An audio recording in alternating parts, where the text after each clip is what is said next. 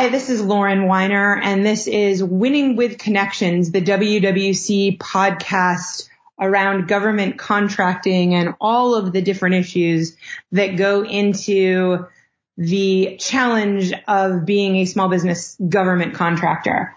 I am here with Tammy Ferreira, who is a security subject matter expert and truly a subject matter expert in this realm that is around facility security clearances and personal security clearances as well.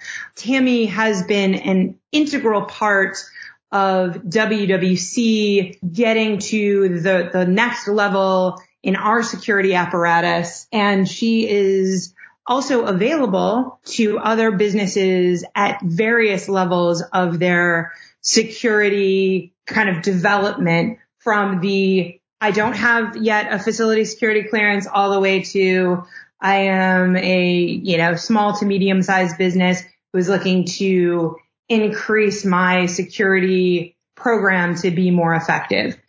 So Tammy, welcome to the podcast. Thank you, Lauren. It's great to be here. So tell me how you got involved in this security kind of community as a whole and how you got to be a facility security officer and a subject matter expert. We fall into it. There certainly isn't a degree to go to school for to become an FSO. So we all kind of fall into it one way or another. I fell into it really post 9/11.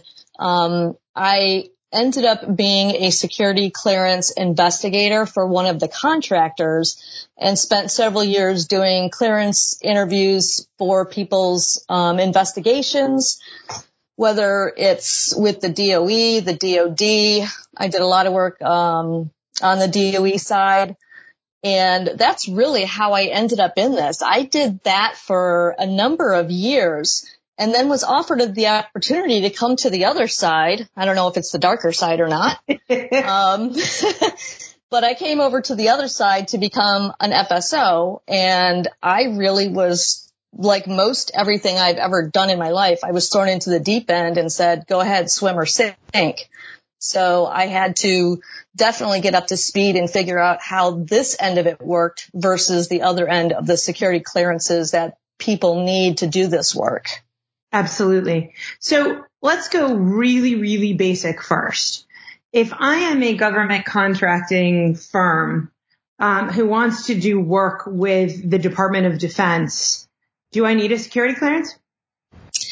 You, as a firm, the firm would need a facility clearance, and then individuals that would work within that realm on the cleared contract would need a personal clearance.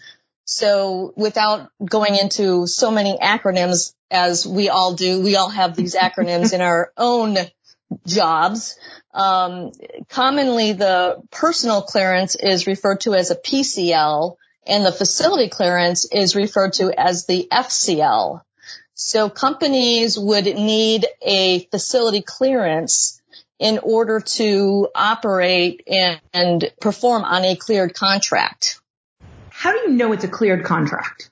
So the government releases different proposals, and within the proposal, it'll be in the statement of work, which is commonly referred to as the SOW, SOW, or the performance work statement, the PWS, and it'll call out security requirements in the proposal, and tells you what you need in order to, as a company, the level of facility clearance you need to be able to perform on that contract and what personal clearances are required for that contract. Great.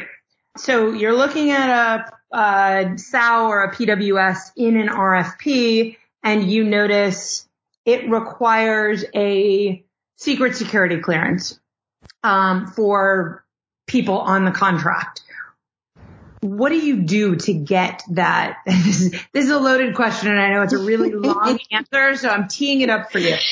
How do you get, first of all, at that point, unless it says that the government that you don't need the facility security clearance prior to award, and the government will sponsor you, which I've seen less and less of in the last few years, how do you get a facility security clearance first to be able to bid this stuff?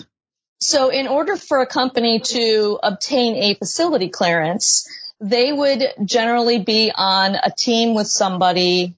A lot of small companies start out where they team with the big guys in order to be sponsored for a facility clearance. So they can go with a prime contract, be a subcontractor without an FCL, but the prime contractor can sponsor them for that facility clearance so that they would be able to perform as a company on that contract and have cleared individuals as well. Cleared individuals in and of themselves can work on a contract, but unless the company they work for has a facility clearance, they can't. Their personal clearance is not enough. Got it. So as a facility, as a company, which is what the facility kind of comes from, as a company, I need a facility clearance in order to basically hold the clearances of the personnel who are going to be working on that contract. Yes? Correct. Yep. Okay.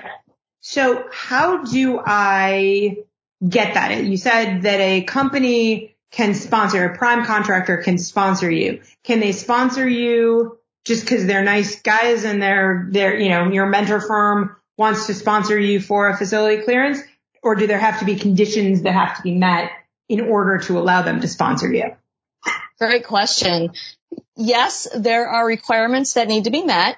So the company would be sponsored by either the prime on this contract, or if the government, say, put out a sole source and wanted a certain company, then they would sponsor that. And like we said earlier, they're not doing much of that.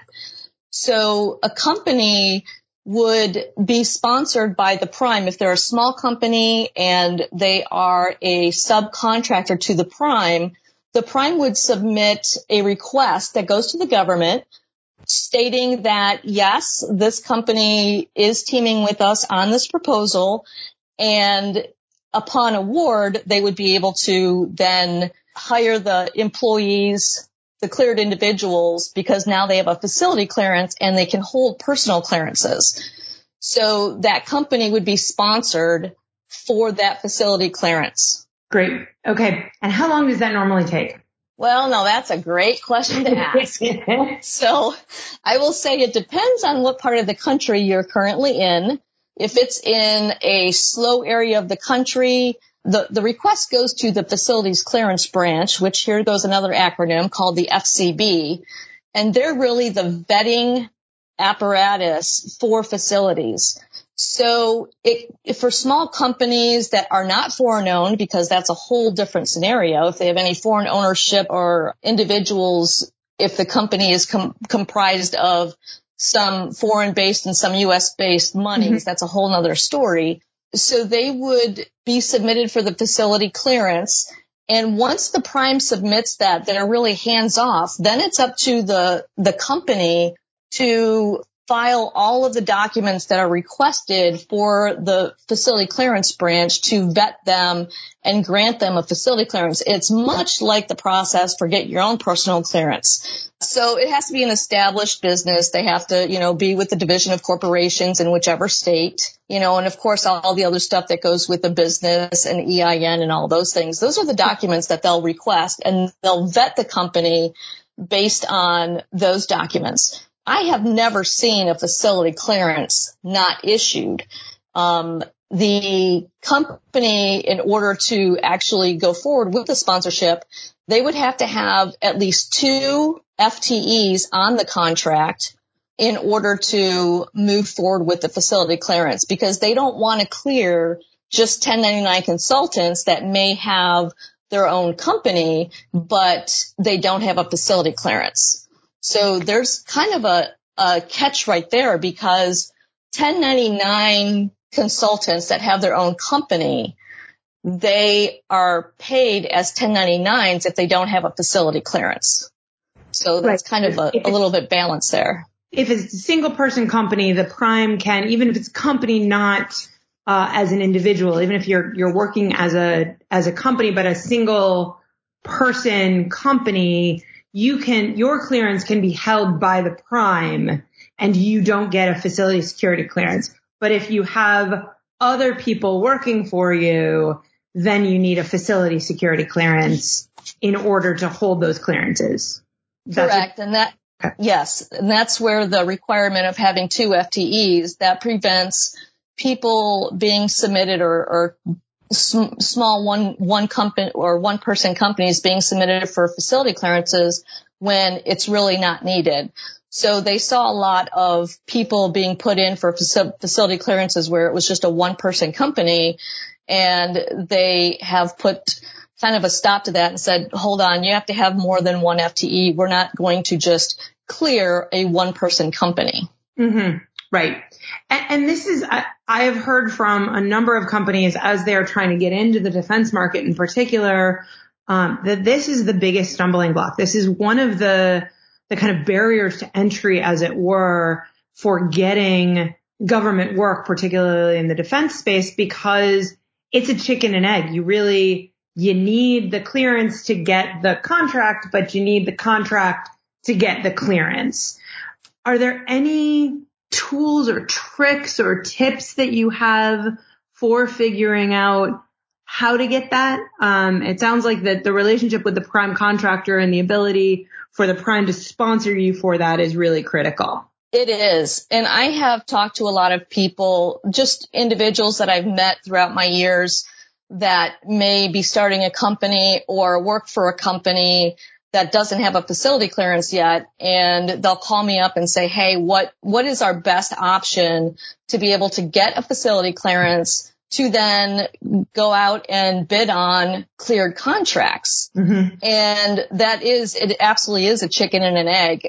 Some of them I've given them, hey, go to companies that have a facility clearance that you've built a relationship with and see if there are a couple FTEs they could throw you on a contract to be able to sponsor you.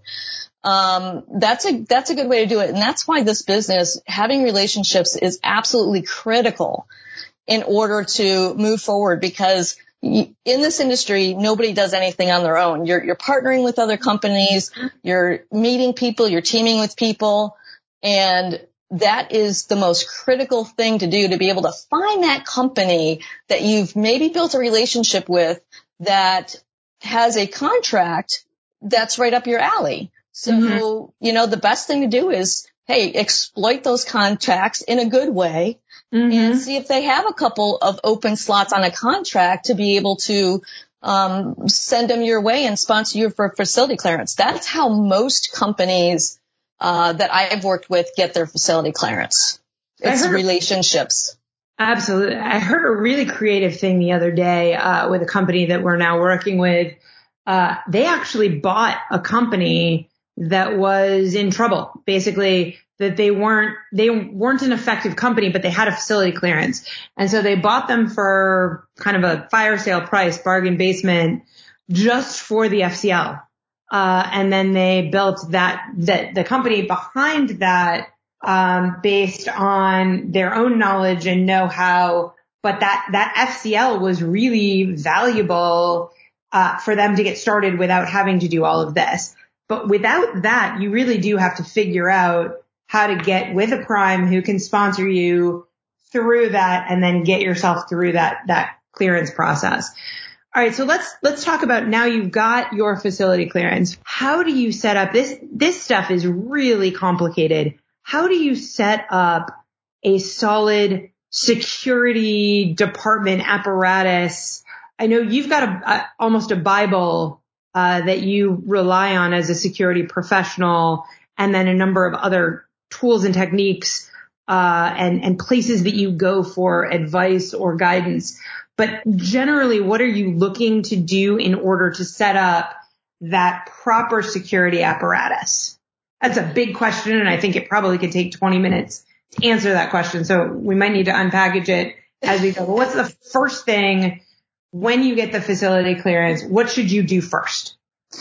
So what I have done is, there's a lag of time between when you submit the facility clearance documentation to the facility clearance branch for them to vet you, and then from the time that, let's say, an interim FCL is initiated, or they've looked through the documentation of your business. They're going to go through everything. And they can grant an interim clearance at that stage.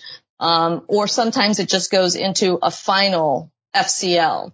But what is not understood is all that goes into actually running a program. You're right. It is a lot of documentation, a lot of processes and things such as adverse reporting for personnel security clearances. So you have to have a very comprehensive set of documents between the required briefs and then all of the reporting requirements that go with having a personal clearance, such as foreign travel and adverse information. If you have to report to a FSO that maybe you had a wage garnishment or whatever the case may be. But those documents are absolutely critical because when your FCL is granted, DCSA is going to expect that you are on the right path.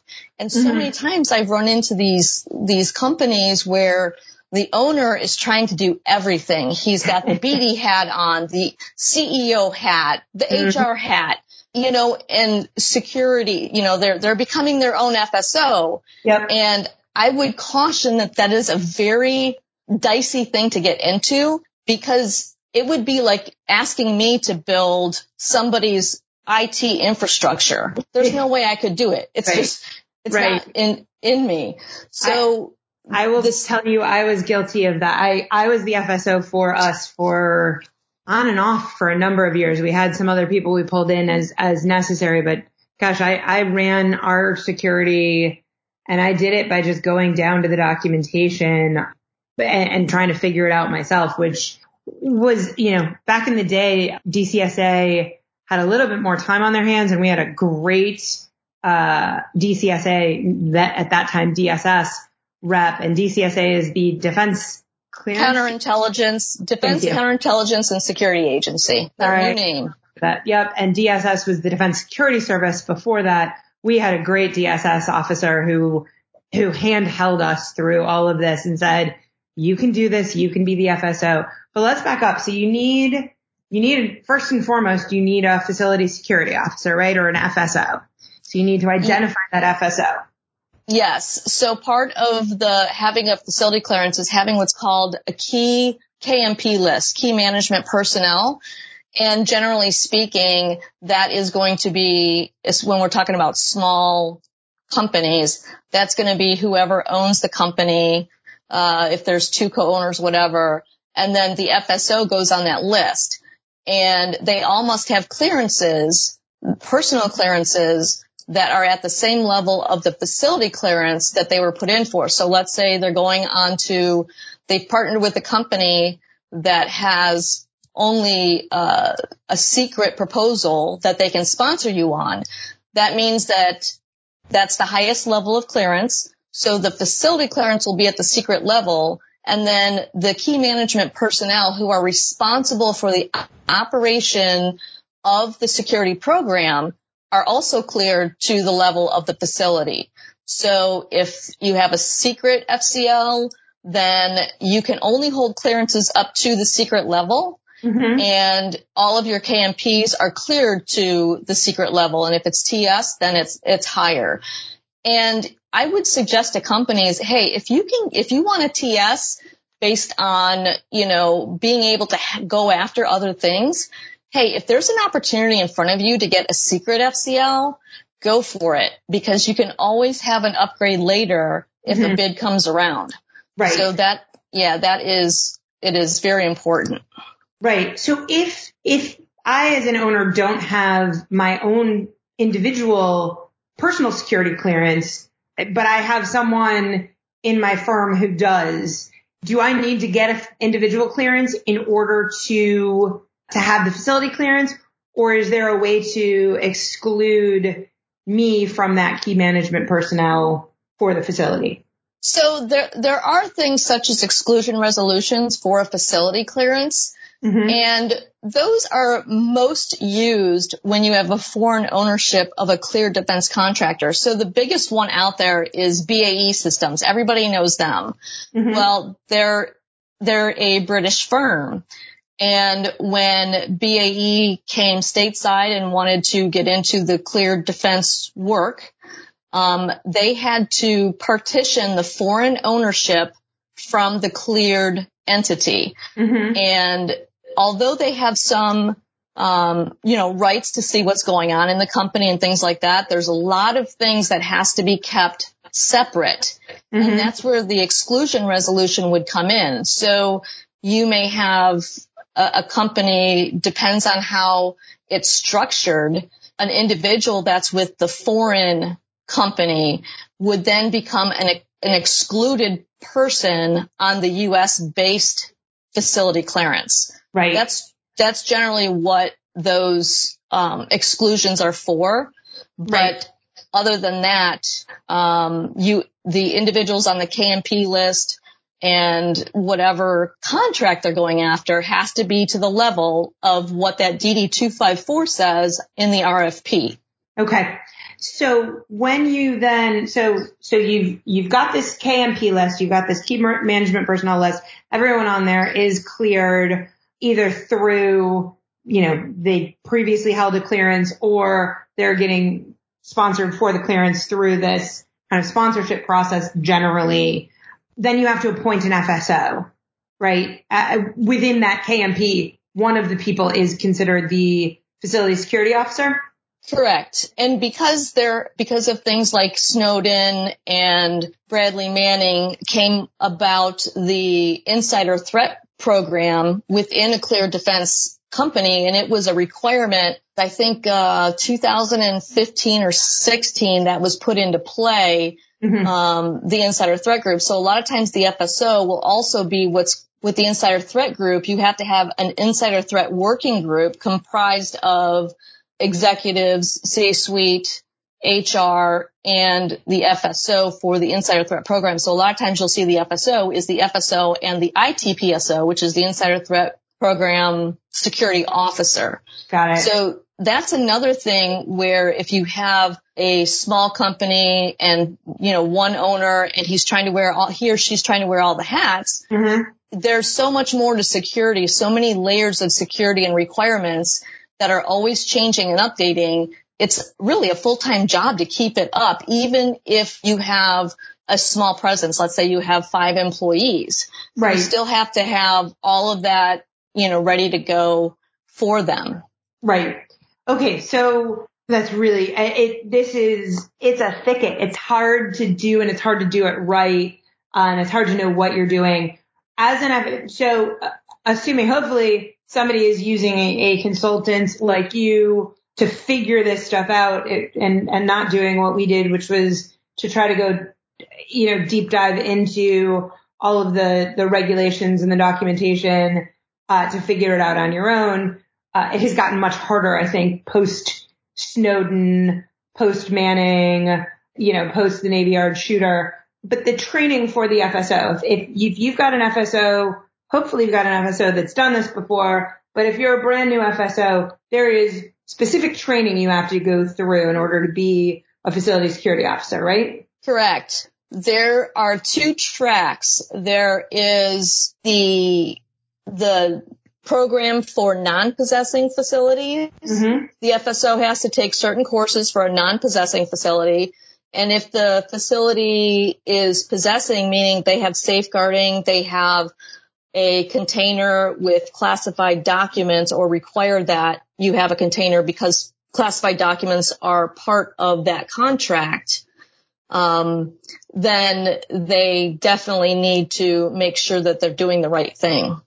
Okay. So there's a possessing facility, which essentially means you have classified documents at your individual business facility. You are not just seeing classified documents, or your staff is not just seeing classified documents in the government space, but you are actually holding documents yourself, or IT, even more so IT systems or what have you. But you are at some level keeping those classified documents yourself in your own physical facility, not just at the government site. Correct. Okay. So those are the two different tracks for an FSO. It just depends on what the company that, say, they hire an FSO, and, let's say the person has worked in a non-possessing facility, right, and then they go and take another job with another company as an FSO for a possessing facility. Now they have to take those extra courses to understand how you have to safeguard classified materials or systems in a cleared facility. Got it. And where do you find these trainings? Are they online? Are they available? How much do they cost? Where do you get training to be an FSO? So the training is through DCSA, and they have a site that is specifically for FSO training. It's funny because the former DSS rep you spoke about, that was the best ever, and I would concur with you. Yep. Her and I had several conversations that these courses you have to still sign up for access to the system. And I hope that now they're vetting the people that are actually signing up for these, and that they're actually FSOs or FSOs in training. Mm-hmm. But her and I were talking many times about the fact that this stuff is kind of open source. And, we certainly don't want the bad guys having access or knowledge as to how a cleared facility is run, because now we're just going to be even more of a target. So, those courses are available through DCSA. They don't cost anything. A new FSO has 12 months to finish all of the courses, but I am here to tell you firsthand, as I stated earlier, I was hired as an FSO with no former experience, mm-hmm, and I took the courses, but it is a really sharp curve to be able to execute what you learn in those courses. Right. It's not, it's simplistic in, hey, do you know A, B, and C, and here's the test, and you passed it. And then you're actually in the facility and you're having to execute this, and you go, oh gosh, I don't know what this is. What is this? It's more an on-the-job training. I mean, the training, it sounds like the training is basic, and then actually doing the work is much harder than what the training would suggest. It is. Even as many years as I have in this, I still run into things that I've not seen before. Right. And, I've had to go and find answers or ask colleagues, and, even people that do this 20, 25 years, it's things are always evolving, things are always changing. Yep. The enemy is always, using things to be able to target cleared defense companies and cleared individuals. Yep. So it is actually a lot of trial and error for those that are taking the FSO courses without the benefit of a mentor. Perfect. Okay. And when you go back to research something, when you go back and say you're looking up where, what you should do on something, there are a couple of specific places that security professionals go to. The first, the kind of Bible of it, is the NISPOM, right? So it is. So the NISPOM, so the program that cleared defense companies operate in is called the NISP, NISP, and that stands for National Industrial Security Program. Within the NISP that all cleared defense contractors fall in, there's what's called a NISPOM, and that's a National Industrial Security Program Operating Manual. It was put out in February of 2006, and I've been hearing for years that it's going to be updated. But they haven't updated it. They've just come out with addendums to the NISPOM. And the NISPOM is really more of a guide. It doesn't say you must or you shall or you should. There are a lot of situations that take place in a cleared facility that are not addressed in the NISPOM. So if you haven't encountered it before, you don't know the answer, then you have to go and reach out to your colleagues, your DCSA rep, and see if you can find the answer to that. The NISPOM is really just a guide. For instance, if, somebody has a security incident, which could be anything from financial to arrest to drugs to whatever in the adjudicative guidelines, and you have to put in a security incident, the NISPOM doesn't tell you. You put in an incident for this situation, but not this situation. You report it like this in this situation, but in that situation, you report it like that. So right. The NISPOM does not really have your hard and cold rules of engagement, so to speak.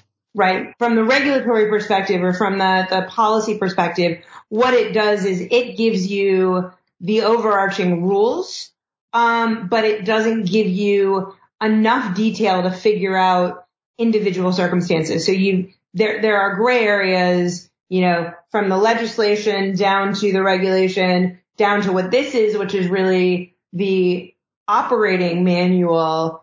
It then you still have to go down further and further to actually get to an answer for, Billy Bob just got arrested and what needs to happen when, how do I need to report it? But it does give you at least the broad brush guidelines that you go to, and then the details kind of come from the next layer of knowledge, I think, is what I've kind of always understood it to be. Yes, to some extent. There's a lot of research that could go into something that maybe you haven't encountered before. And again, the NISPOM doesn't spell it out. So for instance, as an example, an individual that goes on foreign travel and ends up becoming essentially has been pretext into a federal law enforcement, for lack of a better word.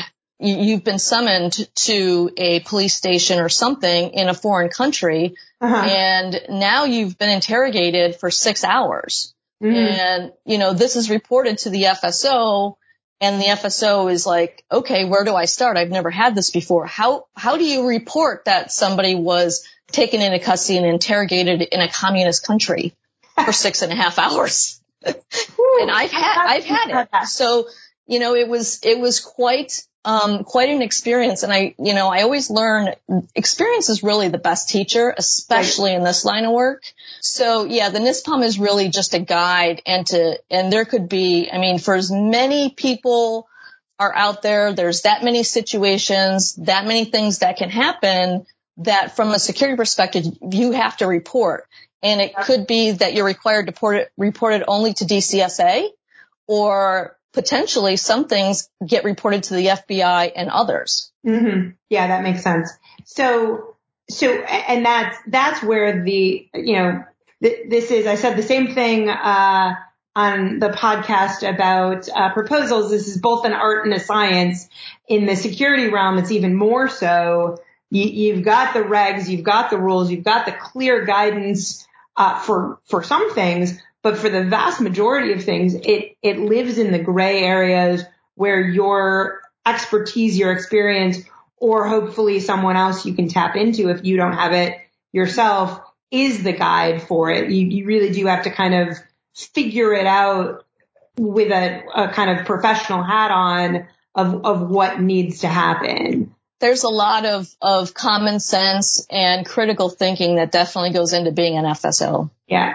So the place that you go to manage, so at this point now, we've got a facility clearance, we've got an FSO who has stood up all of the different pieces that they need to have that facility clearance. They're trained. They have at least one system that I know of, and I assume quite a few other systems to leverage, but they have to get into JPass, which is the right? The at least for DoD contracts and for DoD cleared facilities, you're using JPass to manage individual security clearances. How do you get an accounts in JPass? What do you have to, because I know there's all sorts of tokens and all that kind of stuff, which you have to buy the certain kind of sign-ons and all that. How do you get into JPass and tell us the fun that is that JPass system? Oh, JPass is the best system ever. Not. So you can only get access to JPass. JPass is, the account goes to the actual, it's hand in hand with the FCL, with the facility clearance. Mm-hmm. But you have to have a personal clearance to access JPass, which the FSO is always cleared to the same level as the facility. They went away from password, a username and password, probably 6 years ago, I guess. And we were required to get these tokens. Actually, maybe not even that long. We had to get tokens that replaces your username and password. There's companies out there that JPass tells you there's, I think 2 or 3 companies you can get this token from. You have to have the token. You have to set that up on the computer. And then you have to go through the fun of requesting a JPass account and filling out a system access request. And let me tell you, those are no fun. As long as I've been doing this, I still sometimes have a request kicked back. And it's like, come on, guys, I've done this a million times. Why are you not accepting it this time? So it's a big undertaking with the token and then finally getting access to JPass. Then you get into the system and you go, what the heck? Because in order to have access to JPass, there are 3 courses that have to be taken as well before you're granted access. And one of them is a JPass training. But I have never known anybody to take the training, go into JPass and go, oh, this is very easy. This flows right. It is user friendly. Sure. That's not JPass. Right. JPass is probably the most unfriendly program. It is being replaced with a new system, and the new system has had issues. So we have not fully transitioned from JPass to the new system.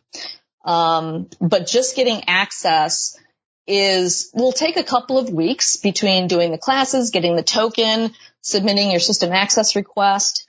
And once you have access and you go in there, figuring out how to do anything, because it's silly. On some screens you have to hit save and cancel. I mean, it's just not intuitive whatsoever. Right. So I find, companies that I have consulted to would call me up and say, hey, I have access to JPass now. What do I do? Mm-hmm. So just in and of itself, JPass, I could do a whole mentoring just on JPass alone. And it sounds like, and we're just getting into, as you get set up as a company, I really want to do, probably a follow-on 201, security clearance 201 and 301. There's so much here in terms of getting people cleared, how their clearances work, how you manage their clearances in the JPass or the now new system, hopefully soon. How you continue to have people cleared, all of the continuous monitoring that's now starting, how clearances work, when they get archived, all of that kind of stuff that we can talk about in the next iteration. But we will be doing more of security clearance requirements in future podcasts. But Tammy, I wanted to give you an opportunity to tell the listeners what your firm is and how they might be able to get a hold of you if this all seems like just too much and they need a consultant to help them through this. I know I've referred you to 5 or 6 other firms who have used you and come back to me and said, oh, I am so glad you gave us Tammy. We would never have gotten through the FCL process and getting the FCL, getting it set up, or those that are already established, getting our facility to that next level, which is what you did for us. And so I want to make sure that they know how to get a hold of you. Yeah, so my company, I actually melded 2 of my skill sets. I've been a Florida private investigator for 20-something years. So it was actually a gentleman who was a colonel retired from the Army that worked in the space that I was the FSO. And actually, he's the one that came up with the name. So the company's name is Investigations and Industrial Security Solutions. And the email address to reach me at is the letter I, the number 2, the letter S as in Sierra, the number 2, global@gmail.com. So that's I2S2 global@gmail.com. And my phone number is area code 727-215-5910. And I always love to talk to people if I can even provide them some guidance. I'm happy to help anybody out if they have question about their a security clearance or anything. And when I take on small companies, unlike some other companies that or consultants that do what I do, some of them charge X amount of dollars by head or whatever. But I tailor the proposal and my work according to the small business. And really, when they're starting out, there have been times where I have just worked for free to get them up and running because I really believe in the small businesses and I want to see them get the FCL and be able to play in this space and compete with the big guys. So that's one of the things that I do is I take on small companies and, we work out payment according to whatever they can afford. It's not one of these things that is like other companies. I just want to make sure that they're being taken care of. They're doing it right so they don't lose the FCL. If they lose an FCL, then potentially they could lose their contract as well. Absolutely. Well, Tammy, thank you so much for your time. Thank you for what you've done for our company in getting us from a good small business to a good emerging medium-sized business and the much higher bar that we've had to kind of jump over in our new facility requirements or security requirements. I cannot recommend Tammy highly enough to any of you who are trying to manage this process. So thanks, Tammy. Thanks a lot for your time today. Thank you, Lauren. And WWC is one of my faves. I love you guys. We love you too. Thanks a lot, guys. Thank you.